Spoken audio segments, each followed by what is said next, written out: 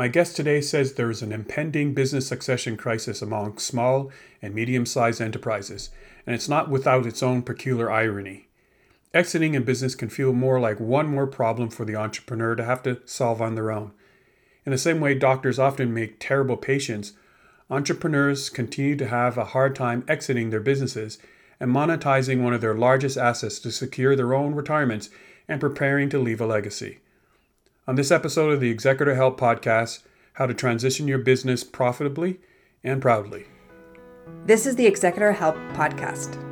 Learn how to settle an estate, pick an executor, and avoid family fights. For more information, go to davidedie.com. Now here's your host, David Edie. Well, with me today is George Hartman. His career as an entrepreneur, executive, coach, and consultant spans more than 45 years. He's also the author of Exit is Not a Four-Letter Word, How to Transition Your Business Profitably and Proudly. George, thanks for taking the time to be here on the Executor Help Podcast. I really appreciate it. David, I am delighted and honored to be here. So thank you for the opportunity. Well, your book is a great read. And what jumped out at me at the beginning of the book is where you talk about why you wrote the book, and you based it on observations to help and alert small business owners and small to medium-sized owners to a looming crisis that you hope to motivate only a few amount of people that might do anything about it. What is it about entrepreneurs that they don't really realize what's happening around them? Has things changed since COVID? What's, in your opinion, has made the difference? Well, COVID has certainly had an impact. And I think there are both some micro and macro observations that I would make. I would say that on a macro level, we've always lived in a world of change, but I'd say the rate of change today has accelerated exponentially. And as a consequence, many entrepreneurs, in my experience, are being caught unaware. So we have, wildly escalating consumer expectations, for example. We have technology disintermediating some of the traditional value proposition that business owners offered out to their customers. There's a margin squeeze generally all over the place where profits are harder to come by and sustain. So at that level, I think there are there are things going on around us over which obviously we have no control, but we want to the extent we can mitigate the impact.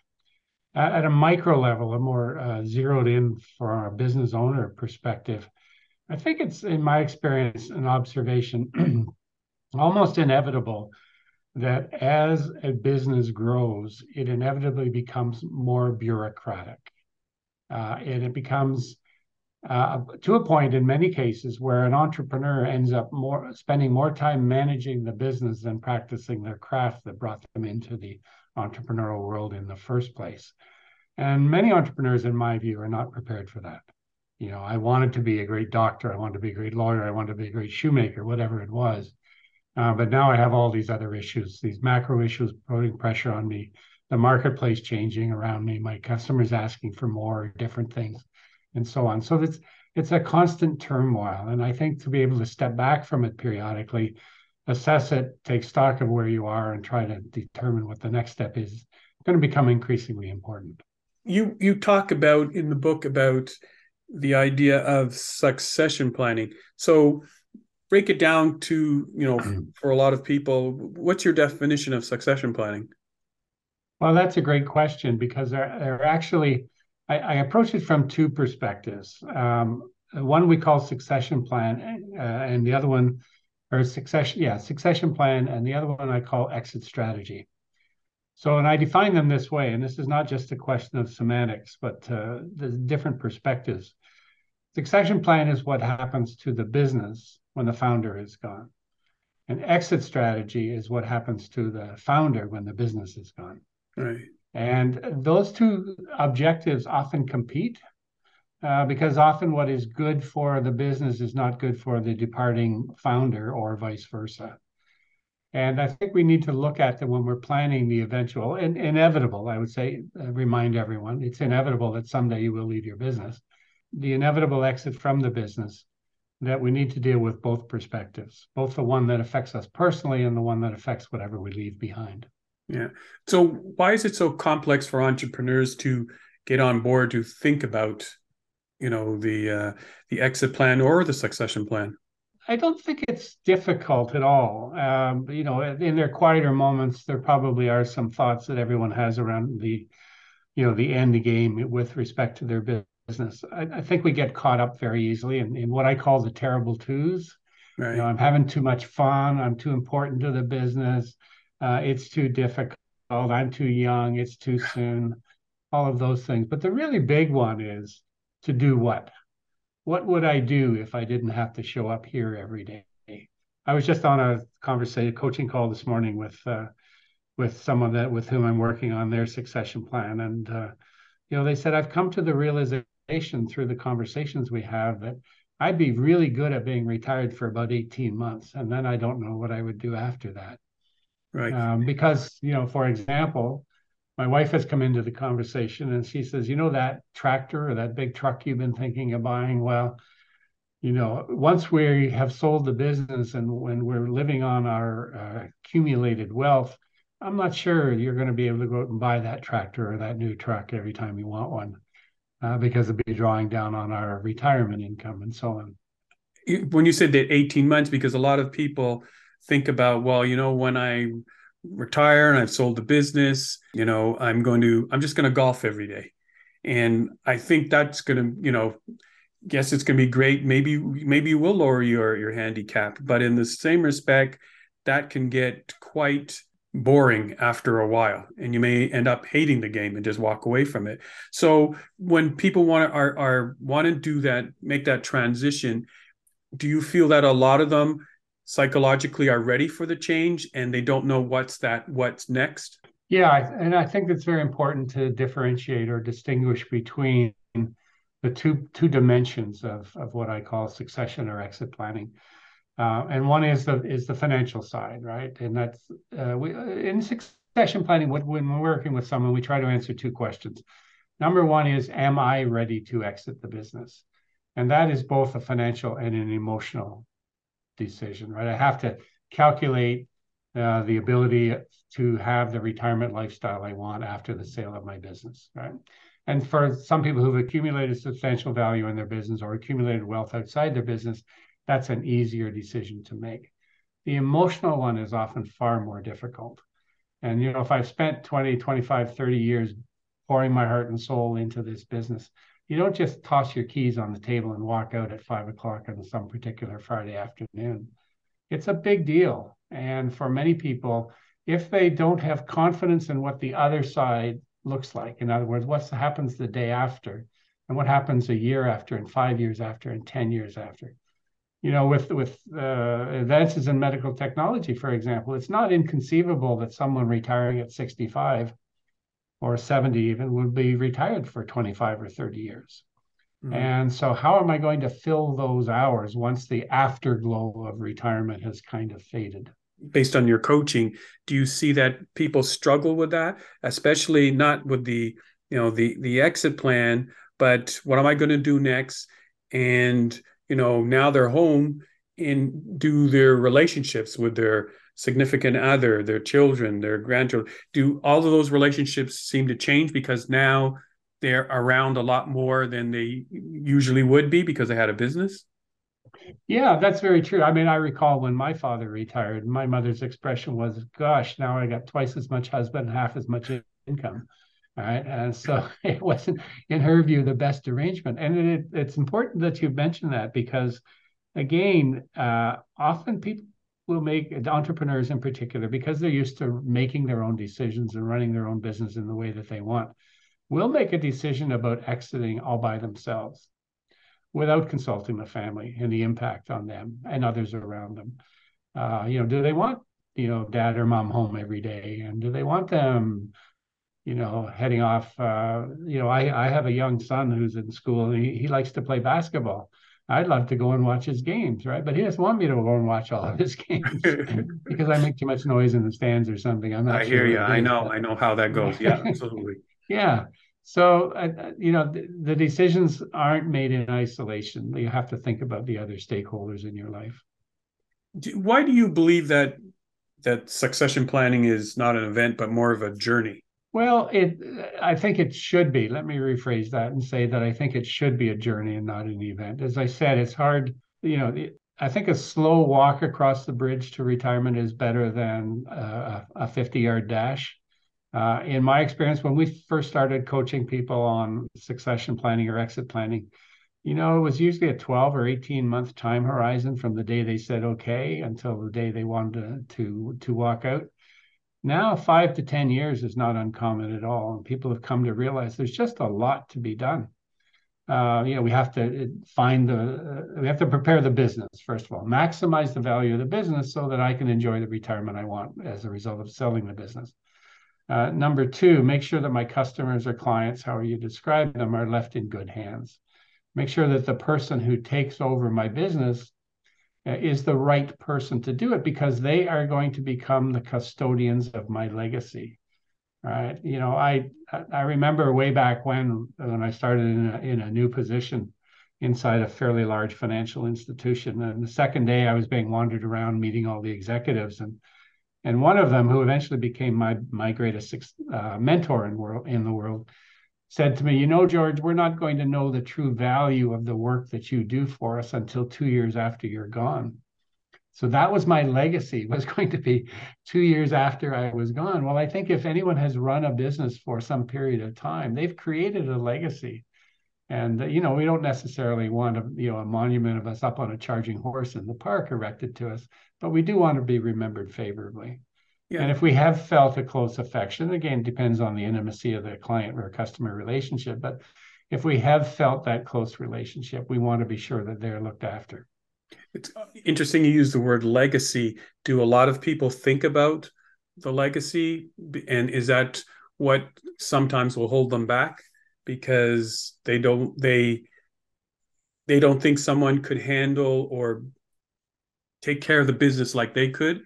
And it is an issue, and you and I have both heard so many stories, I'm sure, about people that basically just decided it was time, locked the door, and walked away for that very reason, that they didn't feel that anyone would carry on in the way. And quite possibly that's true, because the fire in the belly and the determination that the founder of a business had when they started, and through the 20 or 30 years or whatever it was they ran the business, may not be replicated in every potential buyer.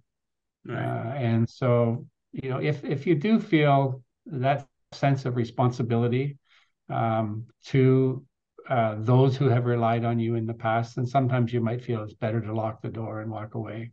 Does that mean that sometimes that, because the business it's like a separate entity, and it's derived, it brought on the goods and services, it provided income for a great amount of people and create a lifestyle for the owner, but the legacy, and not thinking that someone, or believing that someone could do what they could do, replicate like what you're saying, does ego sometimes get in the way? And then maybe you're, by just closing the door and walking away, you're actually leaving money on the table?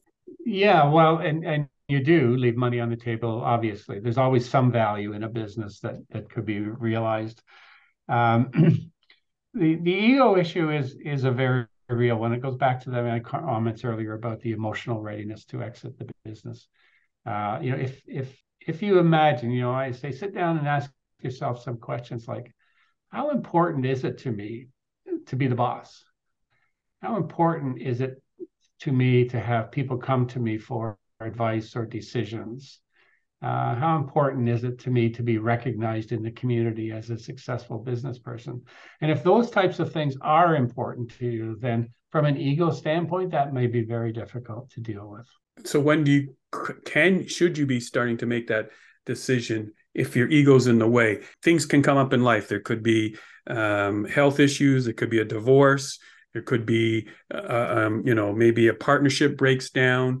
At some point, when should you make that decision? Do most people who decide to take the journey of succession planning do it before they're forced to do it? Regrettably, I would say no. Although, there's generally a much heightened awareness of the need for a longer term approach to this. Many entrepreneurs who won't act until they feel threatened in some way, either by an event or circumstance or something like that causes them. And maybe it's a medical issue, as you said. Maybe it's a personal family issue. Having to look after aging parents and not having so much time to do it, or the marriage breakup or partnership breakdown.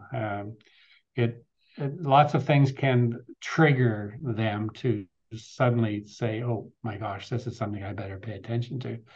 I mean, for many entrepreneurs, of course, their business is their largest single financial asset, and as such, it needs to be protected. Right. And so, how do I protect it? Right? There's usually always some element of what needs to happen after the business for me to maximize the value out, whether it's an earn out or some payout schedule or something like that.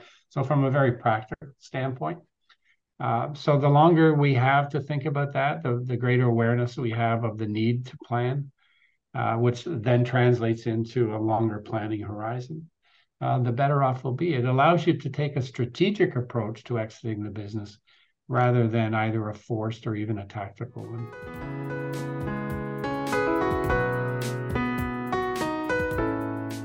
Now, as a coach, you're working with entrepreneurs with the succession planning area.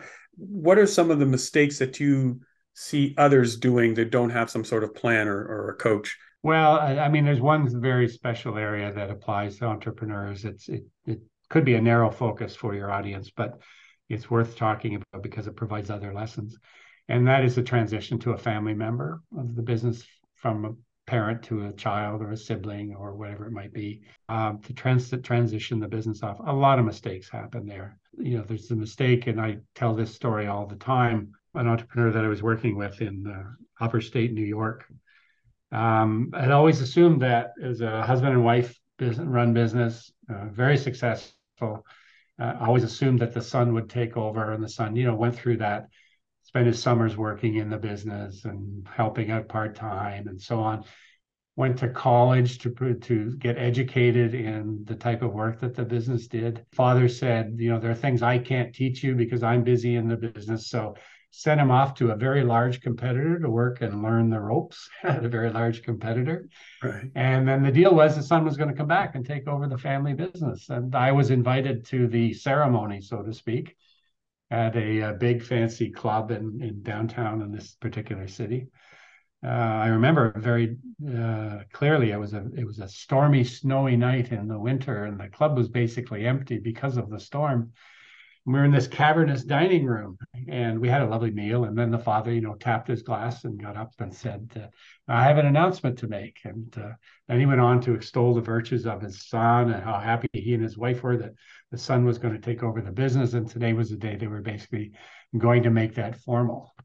And I'm watching the son, whom I'd spoken to many times through the course of our work, and he's not reacting in what I would thought would have been some sort of a celebratory mood.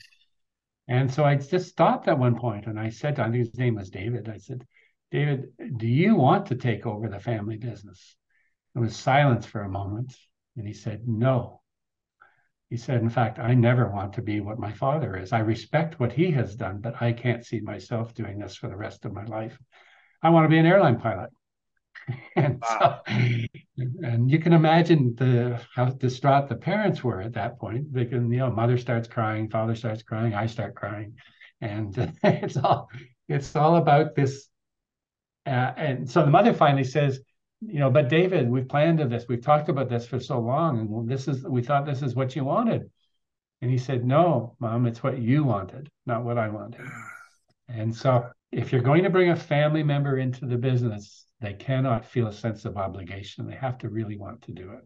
Yeah. Right. And we've had the opposite too, where children thought they were entitled to take over the business, but they weren't qualified. And then the family has a dilemma on how to deal with that and so on.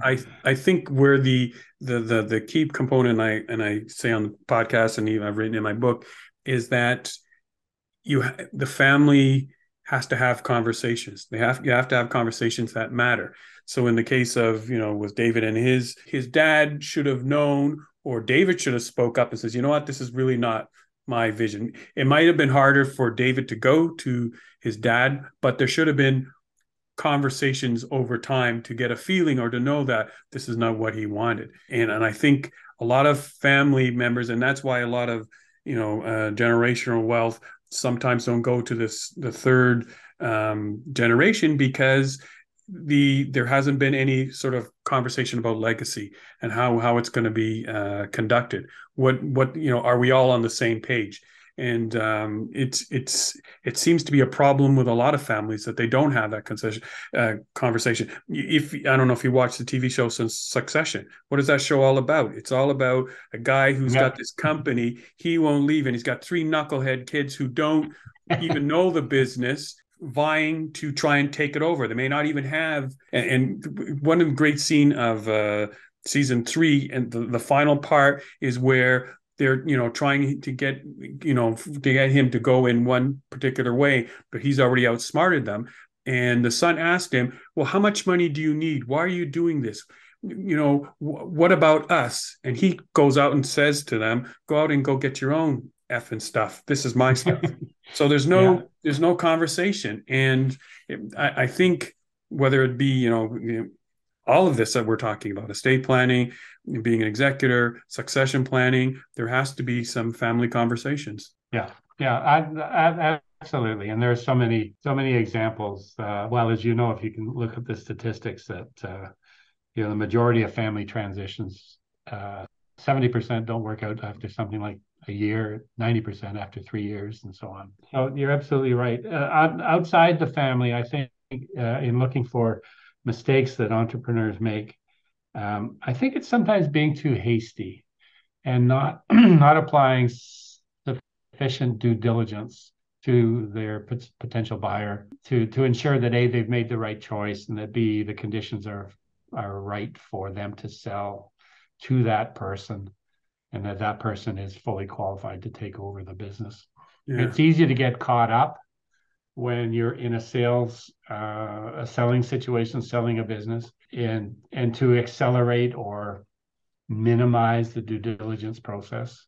And I was on the board of a company I've been on board for many years, but it was recently sold to a large US company. And I certainly learned my lessons about due diligence when the team of about 6 people from this US firm descended on our office for about 2 weeks to go through absolutely everything. All right. And we were just a small, privately held company that, they kind of did things, just the way we always did them. We did them kind of, out of our back pocket and impromptu decisions and that. And they were the complete opposite. So when during the due diligence and they come in and they see how you and the rest of who else they're buying into, some point does the owner say, you know what, again, does ego get in the way, saying, you know what, you're asking a lot of questions, am I doing the right thing? Is there at some point where to do a successful succession plan, is that do you come to the realization, okay, I've made this decision and I'm just going to let the process play out, and hopefully at the end of the process, there's going to be someone's going to write me a big fat check? Yeah, I think a lot depends. I mean, right now, generally across the industry, commerce and industry, we're in a seller's market. There are a lot more people looking to buy businesses than there are ready to sell them. So at least for the time being, sellers have the power. And so they can, maybe dictate some of the terms a little more carefully and so on, or a little more forcefully, I should say. But as the process goes on, and by my observation, when you actually get into the negotiations, the power shifts over time from the seller towards the buyer, because the seller then begins to imagine life after the sale. And so they become more and more anxious to see it through, whereas the buyer can then start to put up alternate conditions or additional conditions or terms that are less favorable, or even adjust the price and so on as they go through it. And you get to a point more often, I think, where the seller will concede rather than the buyer. Yeah. Because it's a seller's market, is it because and they want to see that the sale goes through? But do you see a lot of people going through the process and they walk away, or are they slowly being transitioned out, whereby they stay in the company for a while to make sure that there's a seamless transition, that they could walk out the door after a year or 2 years or something like that? Or are Yeah, you seeing most people, this is my end date, I'm gone, here's the keys? that comes down to the power again. I think you as the seller could say, look, I'll stick around for 30 days, 30 months, your choice. And I'll do this. And they can dictate the role that they will have, for example. In some cases, the buyer will insist that they stay around. We need you here for 2 years to transfer your intellectual property to us, stuff you've got in your head that isn't recorded somewhere, to transition the customer relationships and all of that sort of stuff. So it really depends on the situation there. In some cases, it's better for the seller to exit quickly. And that happens particularly when the business that is for sale is not all that attractive. It's either got some bad history, or it's got some bad recent performance, or it's got some quality control issues, or whatever they are. And someone can come in and say, new broom sweeps clean. This guy's gone. We're in. Come back and do business with us. Right. But in other cases, depending on the nature of the business, if it's a business, again, where there are intimate customer relationships with the owner, which is quite common, where the owner basically is the hub and the wheel of spokes for the business, and everything goes through them, there's a danger in having that person exit too abruptly. So you're talking like, financial advisors, accountants, lawyers, people who have built up a client base.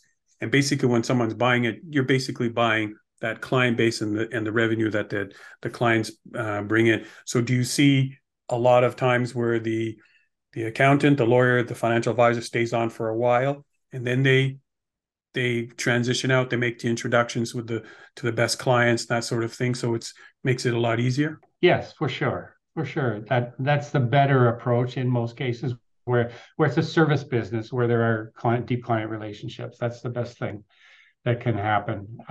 What also surprises some entrepreneurs in those situations. So I'm just trying to think of a famous lawyer, one of the Greenspans, for example, here in Canada. So if they decided they were going to sell their law practice, right? Much of the goodwill that's built up inside that practice is not the corporate goodwill, it's the personal goodwill of the founders. Right. And so for many buyers, they would look at that and say, that's at risk, because when that founder walks out the door, all that personal goodwill goes. Yeah. And so a smart buyer is going to look for an entrepreneurial opportunity where the business has developed its own standalone goodwill. And so that they can come in and replace the CEO or the senior executive or the founder without much concern. And that often surprises people. And you mentioned financial advisors. We do a lot of work with them, who are the big men in town, right? They're very well known and large networks and high profile and so on. And they're surprised that the very fact that they have such a high profile sometimes warrants a discount on price because of the risk that the clients will follow them out the door. So that sort of deal in terms of succession planning will be different for someone who's got a client base versus someone who's got hard assets and sales. If I have a manufacturing company, and I'm making some sort of commodity type product where it's priced that basically sells it, perhaps some good service, perhaps some relationships, then that's less of an issue than a personal service business like a lawyer, an accountant, but even a dentist or a doctor or a financial advisor, obviously.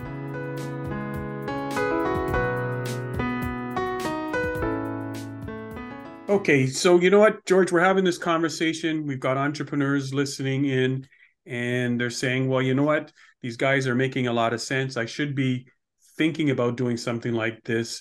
But what do you say to the entrepreneur who says, but I haven't got time for this? Clients to deal with, I've got sales, I've got a whole bunch of things to run the business and keep it going. I haven't got time for this sort of succession planning. What would you say to that person? Well, I have a fairly cheeky response to that because Be cheeky. I know from having done this for so many years that a good succession plan adds value to the business, right? It allows you to, as I said, be strategic. It allows you to do things between now and the exit date to maximize the value and so on. So I would say to someone like that, if the opportunity comes along to increase the selling price of your business by some multiple or some percentage, 15, 25%, 1.5 times what you were planning, through proper succession planning, would you find the time to do that? And, Yes, if yeah, the number, yes. I'm nodding. Yes. Okay. yeah, of course. So, of course they would. And so, if succession planning could give you confidence in your retirement and that the legacy you want to leave, would you find time to work towards that? And yeah, I mean, I understand the world of being an entrepreneur. It's a time pressured environment, and demands come from all kinds of places and so on. It's a matter of priority rather than time. Is there a certain length of time that someone should be in business before they should be thinking about doing any sort of succession planning?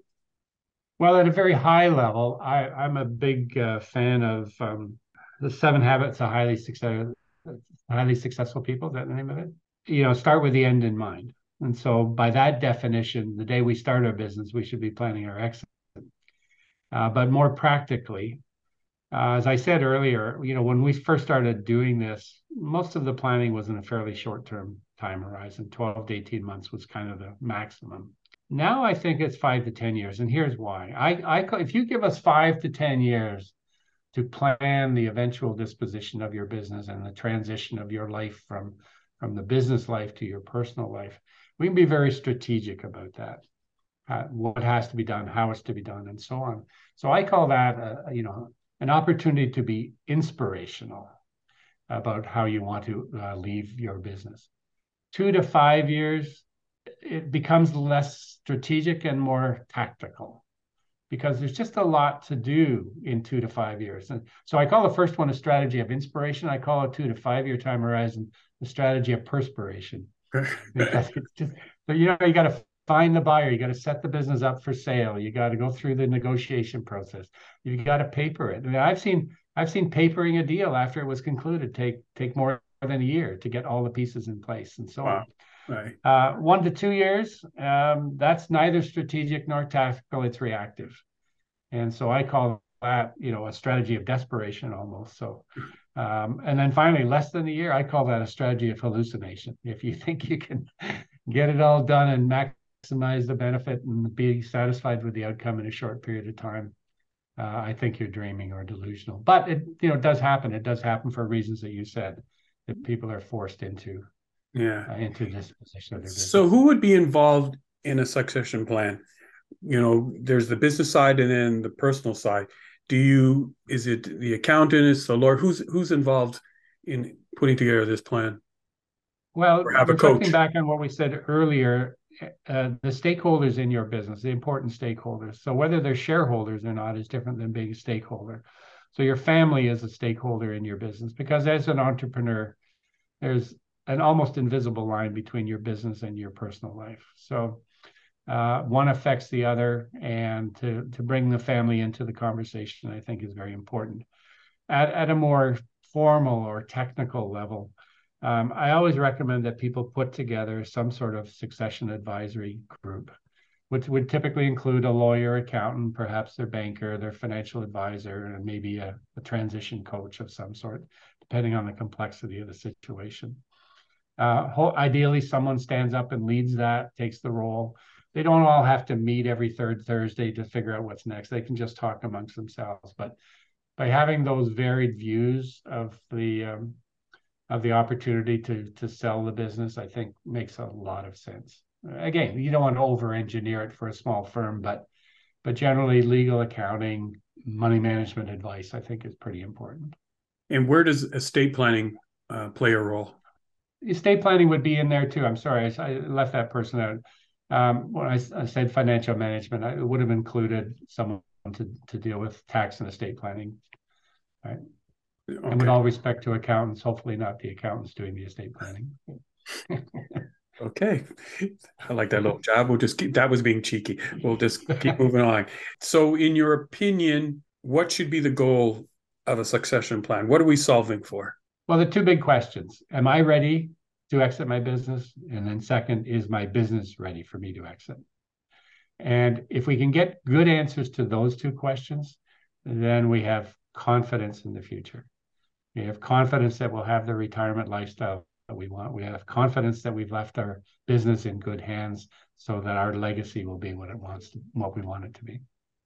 Now, you have had a long career working with entrepreneurs with the exit planning and the succession plan that we're talking about. Can you give an idea, share with how, once the process is done, what has been the feedback that you've heard from entrepreneurs having gone through the process? They're saying, George, we're done. What have they told you?